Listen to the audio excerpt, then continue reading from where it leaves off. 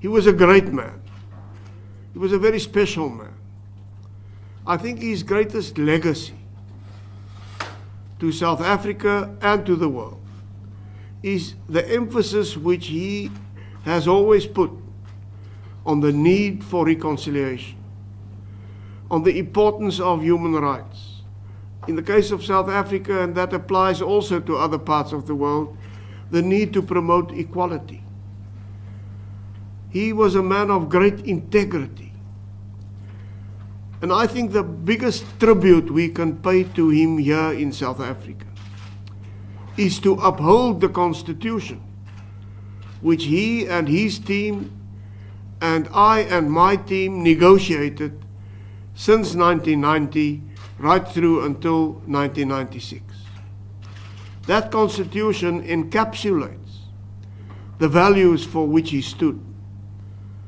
I today honor Nelson Mandela. I pay tribute to him, and with sadness in my heart, I celebrate his life. And this we succeeded in achieving in South Africa. There was accommodation from our side of the main concerns of Mr. Mandela and the ANC. But there was also strong accommodation from Mr. Mandela's side of the main concerns of especially the white minority in South Africa. But I think the South African nation stands united today and in the coming days in our grief, in mourning Nelson Mandela, and this is not a time to shout at each other in any way whatsoever. It is my hope that his death will remind us of the need for reconciliation, will refocus us to the extent that we have become unfocused on the need to uphold the Constitution and the values that it encapsulates. I remember with great warmth the moment he spontaneously, when after his inauguration, he and I and Thabo Mbeki went to the terrace of the Union buildings, grabbed my hand, grabbed Thabo Mbeki's hand, and it's a famous photo now, and held the hands in the air, sending the message that notwithstanding previous divisions, together we will build the new South Africa.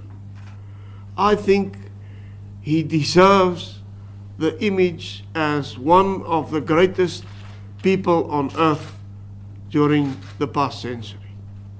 They saw that he was sincere when he said, I'm reaching out, I want to build bridges, I want reconciliation in South Africa. Of course there's a small minority.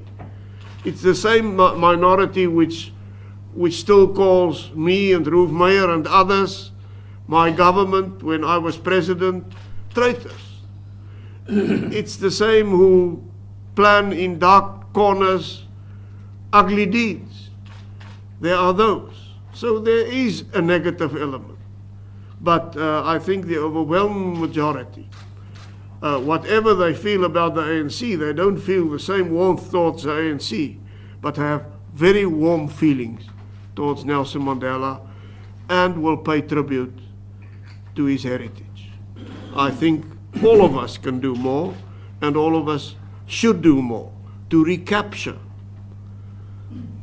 the spirit. I don't think it's ever possible to fully recapture the spirit of 1994, but to come near to it again, I think is a challenge for all of us, which is highlighted now by his sad demise.